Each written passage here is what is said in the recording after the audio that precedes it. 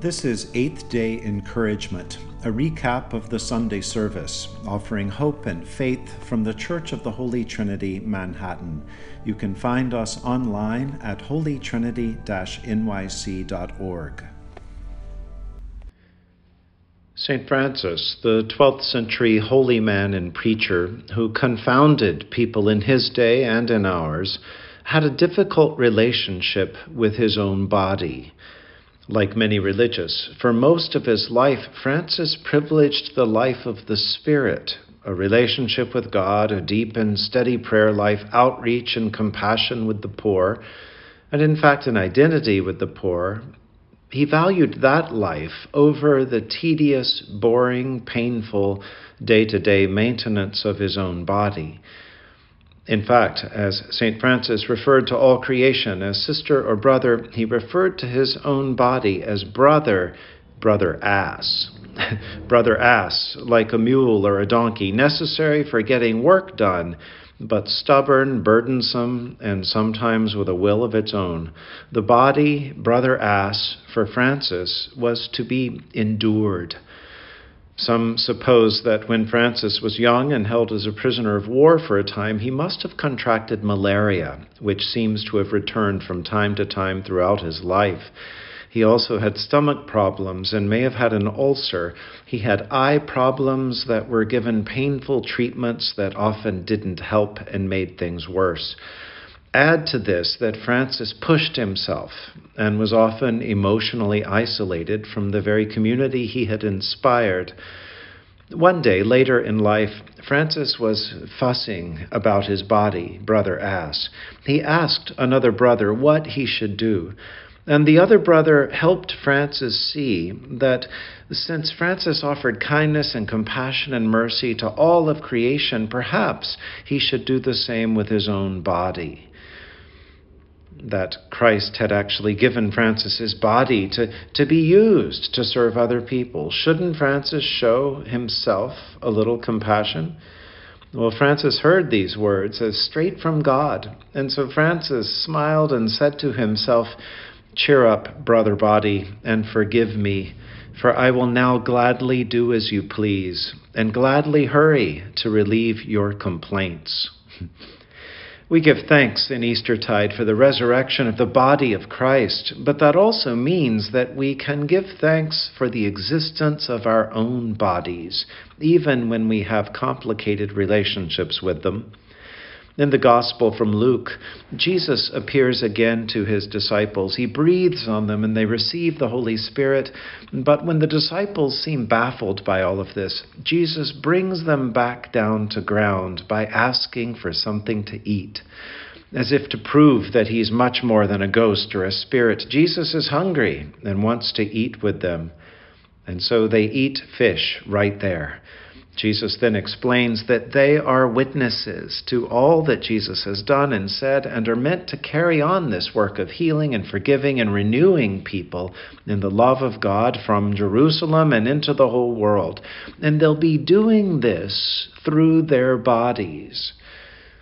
One might think that during a pandemic we would be hyper-focused on our own bodies and doing all that we can to be healthy and avoid getting the virus. But so many of us joke about not the COVID-19, but the COVID-15 that a lot of us have added, those extra pounds that we've put on through stress eating or worry or lack of movement. A lot of us spend increasing amounts of time interacting with people through screens, but not moving around much. And though we're communicating more than ever, and that has blessings, we should never lose sight that we are embodied to follow Christ, and Christianity is an embodied faith. Jesus healed and brought new life into the bodies around him. St. Francis eventually came to show compassion to his body, and we too are called to be good stewards of the bodies that God has given us. The point of this sermon is not that anyone might feel guilty about mistreating their body or feel shamed in any way, but I hear God's Spirit calling me and all of us to remember that we are given these miraculous bodies to learn from and to live with. How might we show compassion to ourselves? How might we take better care and be better stewards? How might we invite God's healing and helping power to make us stronger and more faithful? Let us pray. O God, whose blessed Son made himself known to his disciples in the breaking of bread, open the eyes of our faith that we may behold him in all his redeeming work, who lives and reigns with you in the unity of the Holy Spirit, one God, now and forever. Amen. The choir sings This Joyful Eastertide, music by Charles Wood, and this arrangement by Philip Stopford.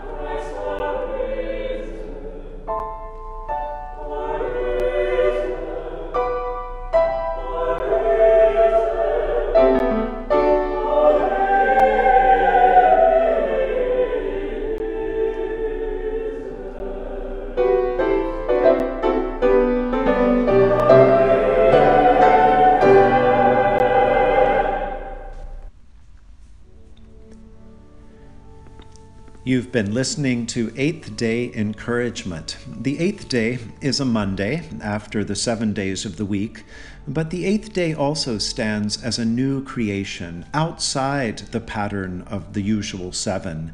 And so the eighth day symbolizes resurrection, hope, and the possibilities for new life. I'm John Bedingfield, the priest and rector at the Church of the Holy Trinity, Manhattan.